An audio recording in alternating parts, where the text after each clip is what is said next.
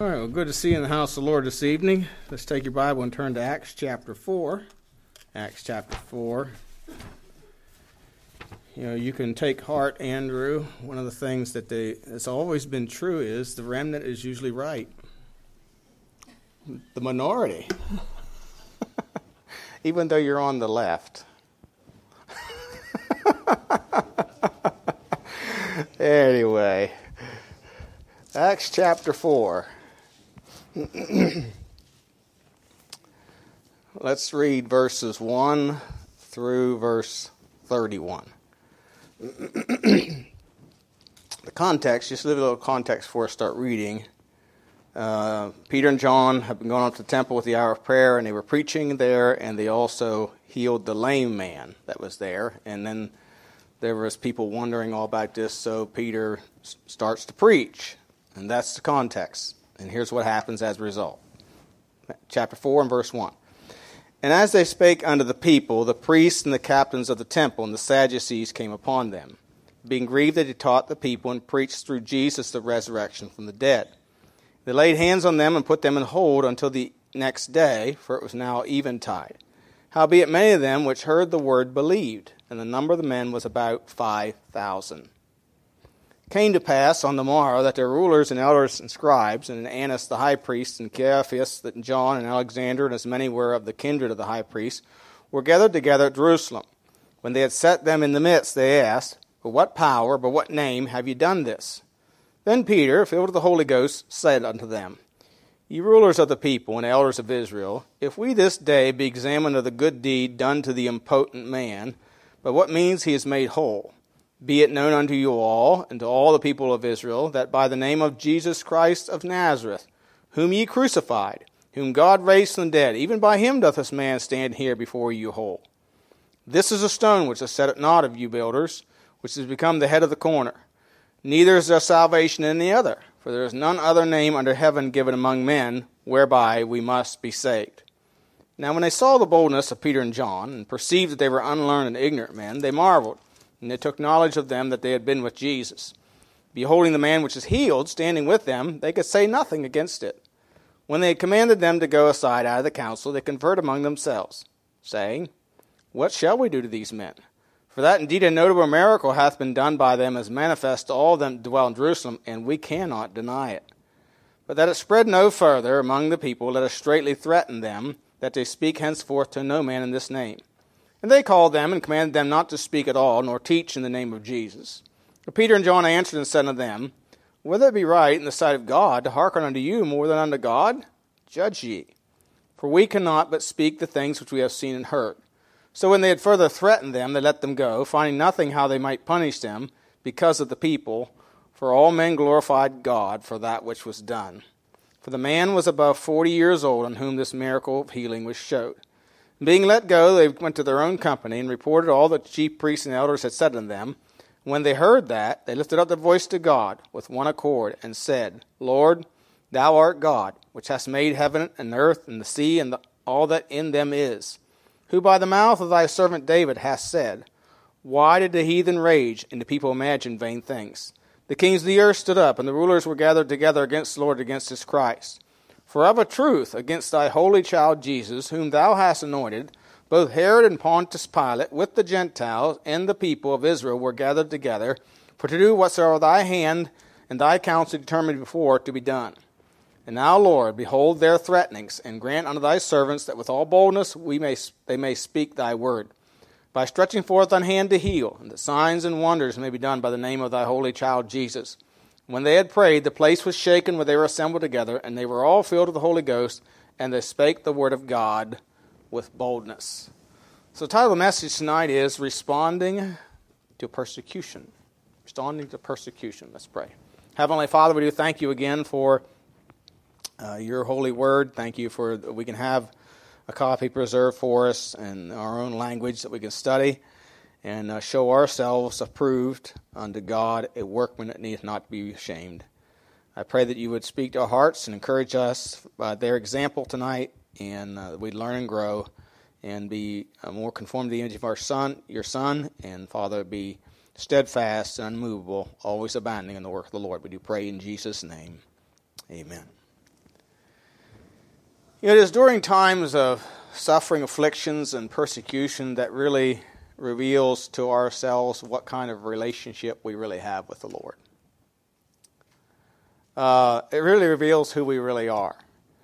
Many in times of trial and hardship become discouraged and despondent, bitter, and turn away from the Lord. But what does that reveal about us when we do such things? What does that reveal about our relationship with the Lord? And as we examine the response of the apostles and the members of the early churches, it challenges us to the validity and the strength of our relationship with the Lord. It really does. But I want to notice three things here tonight as we consider this in responding to persecution. And this is the first example. This is the first example of persecution to come upon the early churches after the crucifixion of Christ. All the prior persecution was aimed at him, but he's gone, and now they're doing the work of the Lord Jesus Christ. So now it's directed at them, and of course Jesus told them in John 15 and 16 that before he left them, before he was crucified, they hated me, they're going to hate you. They persecuted me, they're going to persecute you.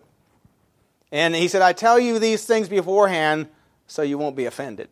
So in other words, don't be surprised. It's going to happen. And it did, of course. And it still does. But we'll notice how they responded. First of all, their steadfast relationship with the Lord. In verse 8 of chapter 4, notice Peter's response. Then Peter, filled with the Holy Ghost, said unto them, Ye rulers of the people and elders of Israel, if we this day be examined of the good deed done to the impotent man, by what means he is made whole, be it known unto you all, and to all the people of Israel, that by the name of Jesus Christ of Nazareth, whom ye crucified, whom God raised from the dead, even by him doth this man stand here before you whole.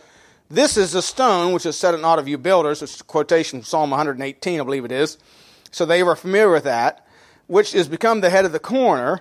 Neither is there salvation in any other, for there is none other name under heaven given among men whereby we must be saved. And then in verse 13 says, And when they saw the boldness of Peter and John, perceived they were unlearned and ignorant men, they marveled and took knowledge of that they had been with Jesus. Now, note, these men were, when challenged, when harassed, when threatened, or even beaten, as we're going to see in chapter 5, they didn't seem to skip a beat. I mean, they weren't shaken.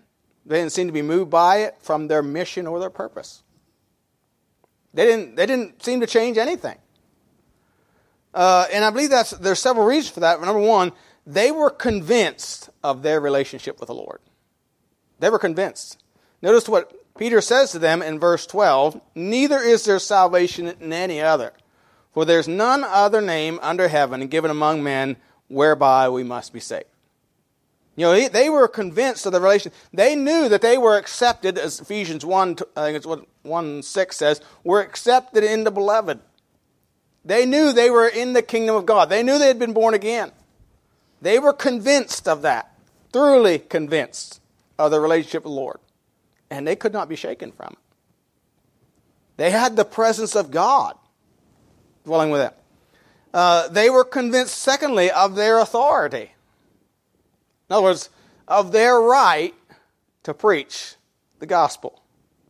If you notice in chapter 4, verses 19 and 20, Peter and John answered and said unto them, Whether it be right in the sight of God to hearken unto you more than unto God, judge ye. For we cannot but speak the things which we have seen and heard. So, they were convinced of their authority, that they'd been commissioned by the Lord. They were commissioned in Matthew 28 to go into all the world, preach the gospel to every creature, baptizing them in the name of the Father, the Son, and the Holy Spirit, teaching them to observe all things whatsoever I have told you, what I've commanded you. In Acts 1:8, just before he's ascended, again he said, You shall be witnesses unto me, both in Jerusalem, Judea, Samaria, and the uttermost part of the earth. But you'll receive power to do it. And so they were convinced of their authority, that they had been commissioned as ambassadors for the Lord Jesus Christ. Paul would later write in 2 Corinthians 5:20 Now then, we are ambassadors for Christ, as though God did beseech you by us, be reconciled unto God. So we are ambassadors. They had been commissioned as ambassadors. And an ambassador is someone sent, given authority by the one sending. And Jesus said, all power is given unto me. Go ye, therefore. So I am sending you. I have all authority. I am the authority over all authority. And so I have authorized you to go and preach the gospel. And nobody has the right to say, you don't have that right. No one. So when the Pharisees, and Jesus knew this would happen, he says, so when when the Pharisees come to you and say, we don't want you preaching anymore in Jerusalem, they don't have a right to tell you that. Because after all, I made this world. This is my world. I made it. So they were convinced of their authority. And a third thing I want to notice, they were convincing in their conduct. Notice again verse 13. It says, now when they saw the boldness of Peter and John, and perceived that they were unlearned and ignorant men, they took knowledge of them, that they had been with Jesus. In other words, Jesus has spent 3.5 years preaching and teaching throughout Judea, Jerusalem, Judea, and the areas surrounding Galilee and so on. So, these men, these Pharisees and, the high priest, they were all familiar with the conduct of Jesus and how he preached and how he ministered and so on and so forth. He didn't go around, offending people or being nasty. And now when I say offended, he offended a lot of people because he told them the truth. He told the truth in love, but as we're going to see, that many times will be offensive to many. But he didn't go around purposely. He wasn't arrogant. He wasn't unkind. He wasn't condescending. And these people just acted like him. They conducted themselves like him. They responded to what the Pharisees said with truth. One of the things Peter's going to tell him is, Jesus Christ, whom you crucified. Was that true? Oh, yeah, it was true. It was true. Everything he said was true. You see, they weren't arrogant or condescending. They were not afraid nor disrespectful. Yet they were truthful and plain. Again, notice verse 18 through 20. He says, and they called them and commanded them not to speak at all nor teach in the name of Jesus. Peter and John answered and said unto them, whether it be right in the sight of God to hearken unto you more than unto God, judge ye. For we cannot but speak the things which we have seen and heard. And then again in chapter 5, and of course the persecution continues. Chapter 5 and verse 29, then Peter and the other apostles answered and said, we ought to obey God rather than men. We've been commissioned by God. And we ought to obey God rather than men. The God of our fathers raised up Jesus, whom ye slew and hanged on a tree. Him hath God exalted with his right hand to be a prince and a savior, for to give repentance to Israel and forgiveness of sins. And we are his witnesses of these things, and so is also the Holy Ghost, whom God hath given to them that obey him. When they heard that, they were cut to the heart and took counsel to slay them. So you think about what they're saying here. They're saying to these men, these wicked men, they're saying that, you slew him, but him hath God exalted to be a prince and a savior to give repentance unto Israel. Well, they were part of Israel, so this is offered to you too.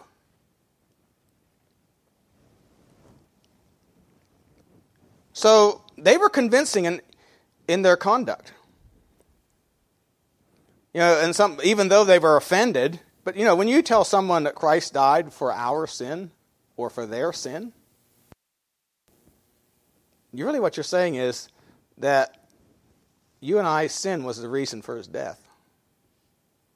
Now, that could be offensive. It is offensive to some. Some people don't receive that too well. Because it implies guilt. It declares guilt, that they are guilty before God. So they were convincing, we are to speak the truth. Of course, Ephesians 4:15 says we're to speak the truth in love. 1 Peter 3:15 says, sanctify the Lord God in your hearts. Be ready always to give an answer to every man of the reason of the hope that is in you with meekness and fear. So the word meekness, we're not to be domineering or condescending or that kind of thing or arrogant in our answers, but we're do it with meekness. We're strong to glorify God and not glorify ourselves. That's what Moses did. That was Moses' style leadership as well. So this was, we see their steadfast relationship was the first thing. Secondly, their refuge, and we find this in verses 23 and 24. Notice several things here. First of all, they shared with the church. This is their refuge. They shared with the church, this situation with the church for corporate prayer. Notice verses 23 and 24. Being let go, they went to their own company and reported all that the chief priests and elders had said to them. And when they heard that, they lifted up their voice to God with one accord and said, Lord, thou art God, which hast made heaven and earth and the sea and all that in them is. So the first thing we see that they did is after they were threatened and let go, they went to their company, they went to the church and shared this with the church. Now, we might say, well, they should have talked to God first. Well, they went right from there to the church. There's nothing wrong with this. This may seem out of order, but it is important. It's important. When you think about what the Bible says in other places, 1 Corinthians chapter 12 and verses 25 and 26, the Bible there says that there should be no schism in the body, but that the members should have the same care one for another, and whether one member suffer, all the members suffer with it, or one member be honored, all the members rejoice with it. So this is what they were doing. They were going and reporting this to the church, because after all, it's only a matter of time it's going to affect the whole church. And it did. And so they shared it with the church. Galatians 6:2 says, bear ye one another's burdens, and so fulfill the law of Christ.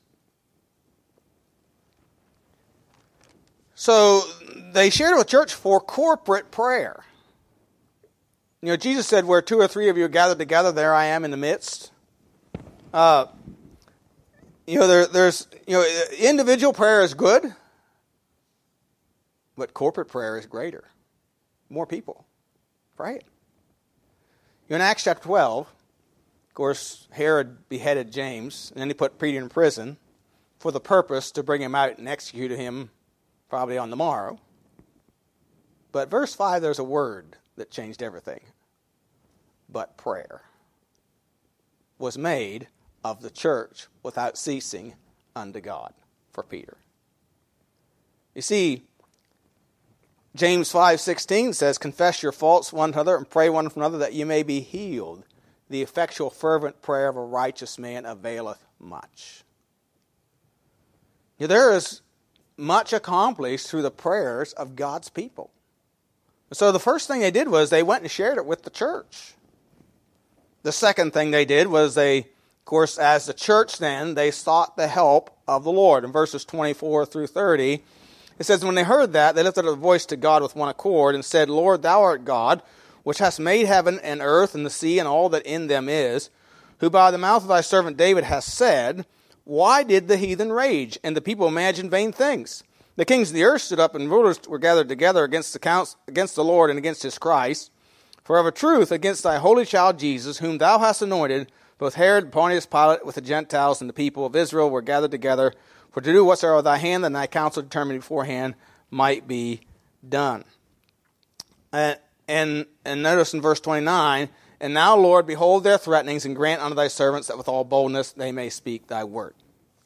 Now, as I was considering this today, something struck me. Notice a couple things here, first of all. The first thing, that they asked for boldness to continue to preach the word. They asked for boldness. Verse 29. And now, Lord, behold their threatenings. These threatenings are real. But grant unto thy servants that with all boldness they may speak thy word. And that prayer was answered. Verse 31 says, and they spake the word of God with boldness. So they asked God for boldness. Paul would ask people, those he wrote to at Ephesus, pray for me, and I might have boldness. Boldness to preach the word. And so they asked for boldness to continue to preach. They also asked the Lord to do that which pleases him. Now, in verses 24 to 28, they lift up their voice to God with one accord, and so they quote a lot of scripture here. And then verse 28 concludes this way: "For to do whatsoever thy hand and thy counsel determined before it to be done." Now, particularly, they were speaking about what would be done to Jesus, but it's also what will be done with them. What will be done with them?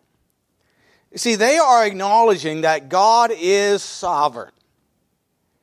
And for him to fulfill his purposes through their lives, however he saw fit. You see, they are acknowledging that they were simply vessels to be used for the glory of God.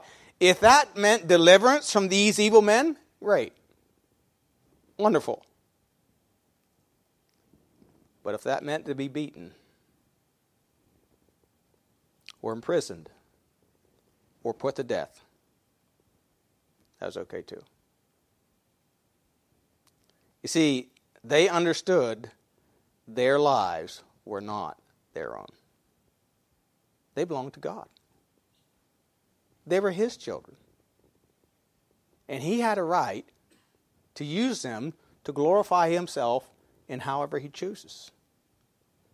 Isn't it kind of... Sometimes you wonder, okay, why did James get beheaded and Herod didn't behead Peter the same day? And so why did James be beheaded and Peter escaped prison? That'd be a good question to ask the Lord when you see him. But we do know this.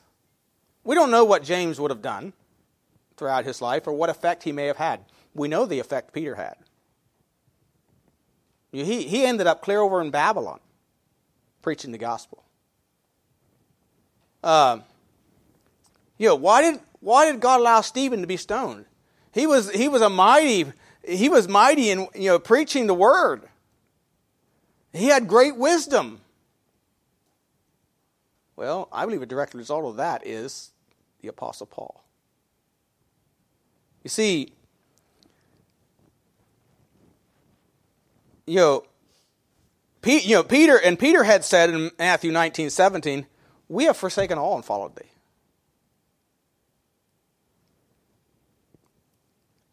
And of course, Jesus said, "If you don't hate your own life, you cannot be my disciple." In other words, you're to love me more than you love your own life, your life, or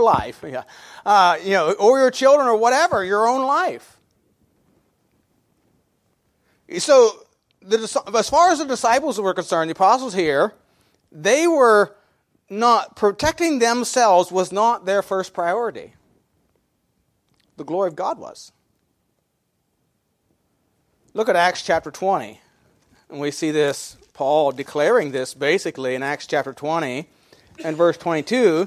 He says, "And now behold, I go bound in the Spirit unto Jerusalem, not knowing the things that shall befall me there. Save that the Holy Ghost witnesseth in every city, saying that bonds and afflictions bide me.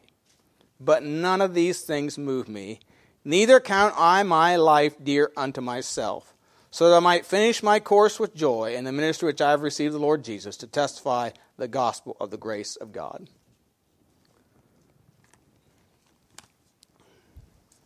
He was the one who wrote to Galatians in Galatians 2:20 and said, "I am crucified with Christ. Nevertheless I live, yet not I, but Christ liveth in me. And the life which I now live in the flesh, I live by the faith of the Son of God who loved me and gave himself for me."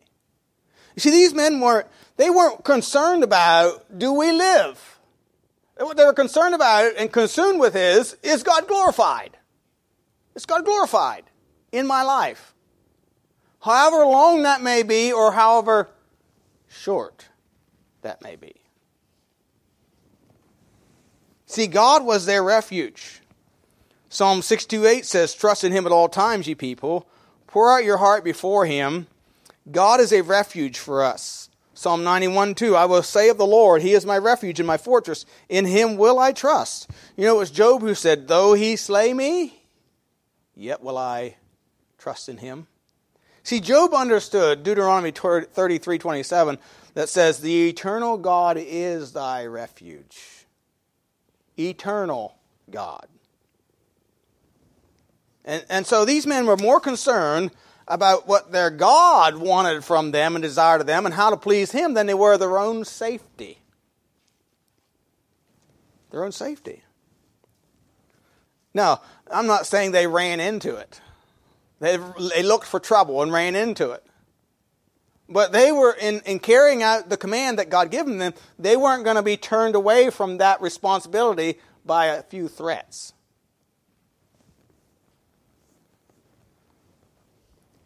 Then notice, thirdly, that's their refuge. Thirdly, their response. And again, this may seem a little foreign to us, but the first thing that I want you to notice that they did is they rejoiced. You say rejoice? Yeah, they did. I know that sounds strange. Verse 24.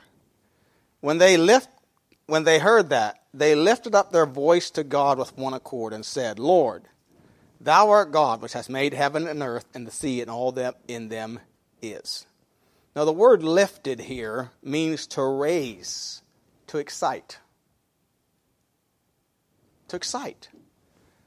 And if you go to chapter 5 and verse 40 and 41, it says, And to him they agreed, and when they had called the apostles and beaten them, they commanded that they should not speak in the name of Jesus and let them go. And they departed from the presence of the council, rejoicing that they were counted worthy to suffer for His name. Suffer shame for His name. So here we see they rejoiced. They went to their own company, reported, and it says, and they lifted up their voices. They rejoiced. It's just, the word lifted here is the same word it's used in Luke 17:12 and 13, where it says, And as he entered a certain village, there met him 10 men that were lepers, which stood afar off.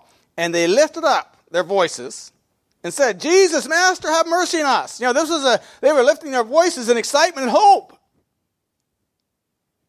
Have mercy on us.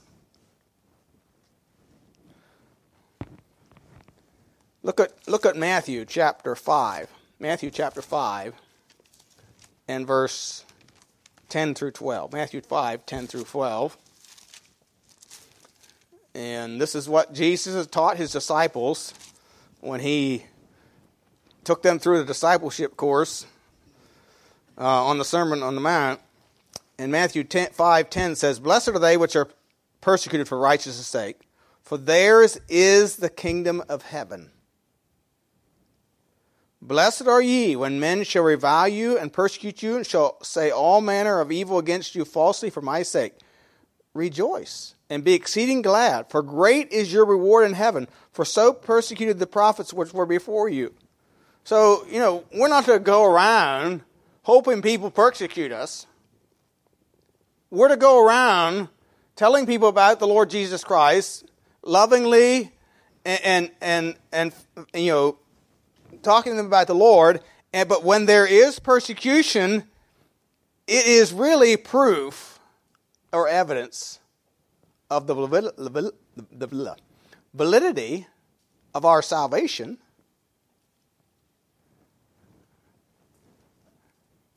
But it also gives evidence that we are having an effect.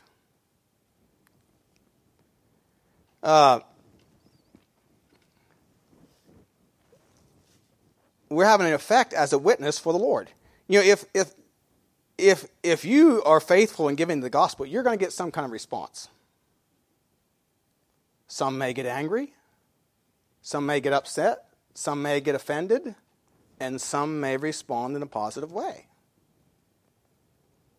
And if the gospel you give to someone does not trouble or offend their pride, or even possibly make them angry at you, it's a very good possibility you're giving a weak or a fake gospel. Because the gospel is offensive. It is offensive.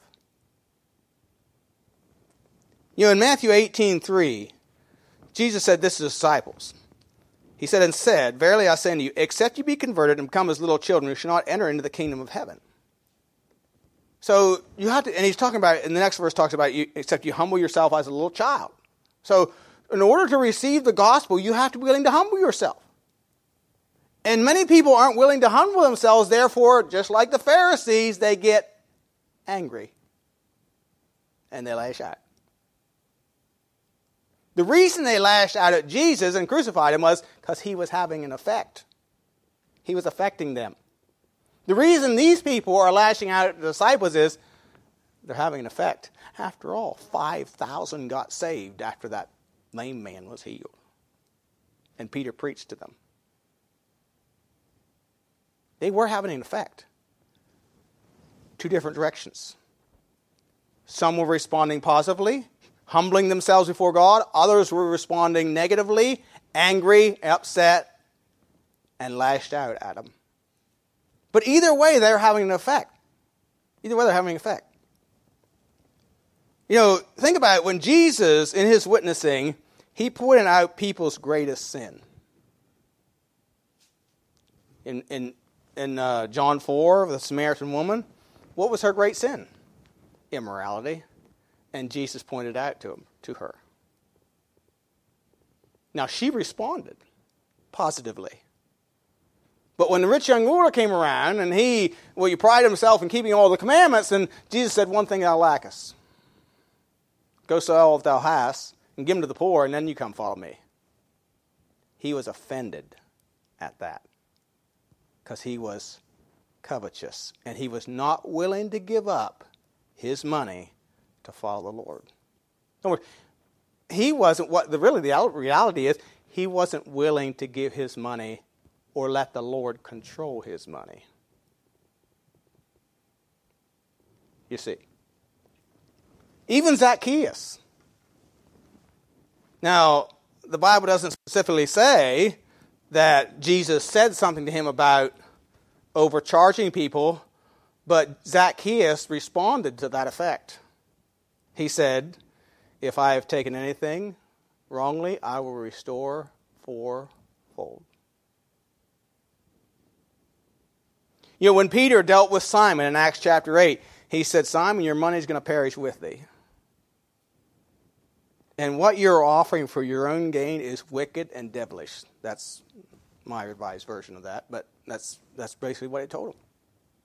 You're in the bondage of iniquity. So if a person reacts angrily, maybe, to you giving the gospel, and you haven't been arrogant or rude or any condescending or any of that nature, it's proof that they were convicted. When Stephen preached that message, they were convicted. They were pricked. In fact, in Acts chapter 2 and verse 37, when Peter preached that message on the day of Pentecost, it says, when they heard this, they were pricked in their heart. And said unto Peter and the rest of the apostles, men and brethren, what shall we do? In chapter 5, when Peter again preaches to these same to the leaders there, he says when they heard that, they were cut to the heart. So they were pricked. They were convicted of their evil. So the disciples were having an effect.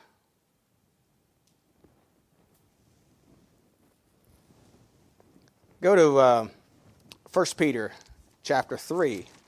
1 Peter chapter 3. And verse 13. Of course, Peter understood this. 1 Peter 3, verse 13 says, and who is he will harm you if you be followers of that which is good? Now, you would think, that's kind of a rhetorical question, you would think that if you are a follower of that which is good, nobody will do you harm. Nobody would think evil of you. Is that the way it is in the world? No. But, verse 14, if you suffer for righteousness' sake, happy are ye. Be not afraid of their terror, neither be troubled. But sanctify the Lord God in your hearts. Be ready always to give an answer to every man that asketh you a reason of the hope that is in you with meekness and fear, having a good conscience, that, whereas they speak evil of you as of evildoers, they may be ashamed that falsely accuse your good conversation in Christ. For it is better, if the will of God be so, that you suffer for well-doing than for evil-doing. So you don't want to suffer for evil-doing. That doesn't bring glory to God. But if you suffer for doing good, Peter says, rejoice. You are having an effect. And so they were rejoicing that they were worthy to have an effective witness. They were worthy to suffer for his name. Paul in 2 Corinthians 2 and verses 14 through 16, he talked about, how his ministry affected, or God manifests himself to everyone, where it says in 2 Corinthians 2, 14 through 16, Now thanks be unto God, which always causeth us to triumph in Christ, and maketh manifest the savor of his knowledge by us in every place. Now, I used to think when Paul went to Athens, he didn't have any really much effect there. But he says that God always causes us to triumph in Christ, and maketh manifest the savor of his knowledge by us in every place. So he made the knowledge of Christ known at Athens, even though they scoffed and mocked. He had an effect. Now, for we are unto God, verse 15, a sweet savor of Christ in them that are saved and in them that perish. To the one we are a savor of death unto death, and to the other a savor of life unto life. So some it brings to a realization that they're headed for death. And it's a warning to them. To others it brings life, eternal life. So some respond positively, others react. Some in Israel responded. Nathanael, his first reaction was, really, can any good thing come out of Nazareth? And then after he met the Lord Jesus, he said, Thou art the Son of God. Thou art the King of Israel. The Pharisees, on the other hand, said, we haven't been born of fornication. What they were saying is, you were. And then they said he cast out demons by Beelzebub, the prince of devils. And when he said, before Abraham was, I am, they picked up stones to stone him. So Jesus had an effect on them. It made them angry. Made them angry. If you make somebody angry with a faithful witness, don't feel bad. It's just their way of reacting to you, to the witness. Not to you, to the witness. Paul was angry. No, I shouldn't say Paul. Saul was a very angry man. But that very angry man eventually surrendered to the Lord. Sometimes it's the angry ones. I remember my father-in-law saying one time that about this fellow, I'm trying to remember the name, Clarabelle Melnick. Frank Melnick. He was Catholic, I think. John Winstead, who was very blunt. John Winstead from right over here in Bunn area. Bill Winstead's brother. He was an evangelist. And he was very blunt, I'm told. Very direct. I always thought Bill was, but they said, he didn't even compare to John. But anyway, so he preached up in that area around Mount Union where this Frank Melnick lived, and they went to see Frank Melnick. And he made him mad. And John Winstead would say things, well, at least we made him mad. He'd say stuff like that. But it made him mad, and so the next night he goes and hears him preach. And to make a long story short, he got saved. You see, that was how he responded or reacted to the gospel. See, some people you need to get them mad. I fear that sometimes we're too careful not to offend, that we don't give people the truth.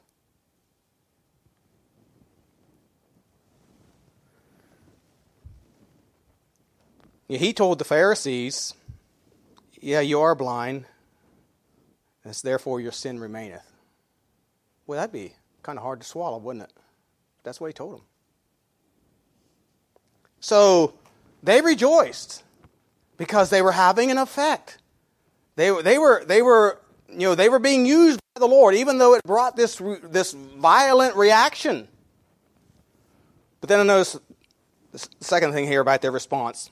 They continued to love the Lord more than man by keeping his commandments. Again, we looked at some of this already, but in verses 18 through 20, it says, But Peter and John answered and said, Whether it be right in the sight of God to hearken unto you more than unto God, judge ye, for we cannot but speak the things which we have seen and heard.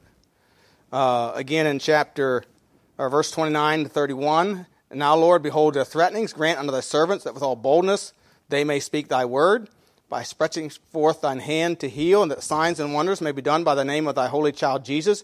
When they had prayed, the place was shaken, where they were assembled together, and they were all filled with the Holy Ghost, and they spake the word of God with boldness. Chapter 5, verse 28, saying, Did not we straitly command you that ye should not teach in this name? And behold, ye have filled Jerusalem with your doctrine, tend to bring this man's blood upon us. Then Peter and the other apostles answered. Now this isn't just Peter and John, this is all the apostles now saying, We ought to obey God rather than men. The God of our fathers raised up Jesus, whom you slew and hanged on a tree. And him hath God exalted with his right hand, be a prince and a savior, to give repentance to Israel and forgiveness of sins. And then again in verse 42, after they were beaten, and daily in the temple and in every house they ceased not to teach and preach Jesus Christ. So they continued. This is demonstrating that they loved the Lord more than they loved man, and they feared the Lord more than they feared man.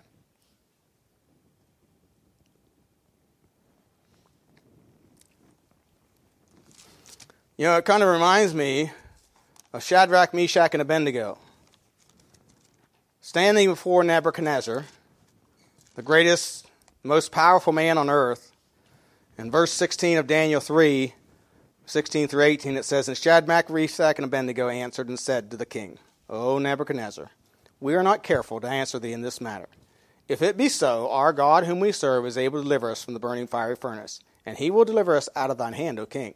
But if not, be it known unto thee, O king, that we will not serve thy gods, nor worship thy golden image which thou hast set up. And to that, of course, he throws them in the fiery furnace, and they said, we're not careful to answer thee in this matter. We thought this through. We know what we're doing. But notice what the king says about them after they don't get burned. In verse 28, Then Nebuchadnezzar spake and said, Blessed be the God of Shadrach, Meshach, and Abednego, who has sent his angel and delivered his servants that trusted in him, and have changed the king's word, and yielded their bodies, that they might not serve nor worship any god except their own God. See, this made the king realize, look, these men would yield their bodies to serve their God. In other words, they acknowledge that their God is sovereign. They are in his hand. They are in his watch care, and they will die before they deny him. They will trust him with their lives. They yielded their bodies. Didn't Jesus say in John 14 that if any man keeps his commandments, that my Father will manifest himself to them? And here we see in Daniel 3, God manifesting himself to these men who kept his commandments. Of course, in Daniel chapter 6, Daniel's expected not to pray to any god for 30 days besides the king. What are you going to do, Daniel? Daniel says, I'm going to take it to God.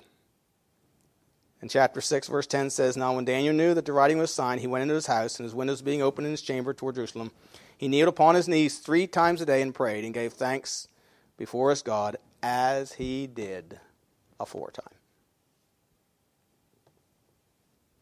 He said, I'm going to continue worshiping the God I serve. I'm going to continue praying to the God I know. The real God.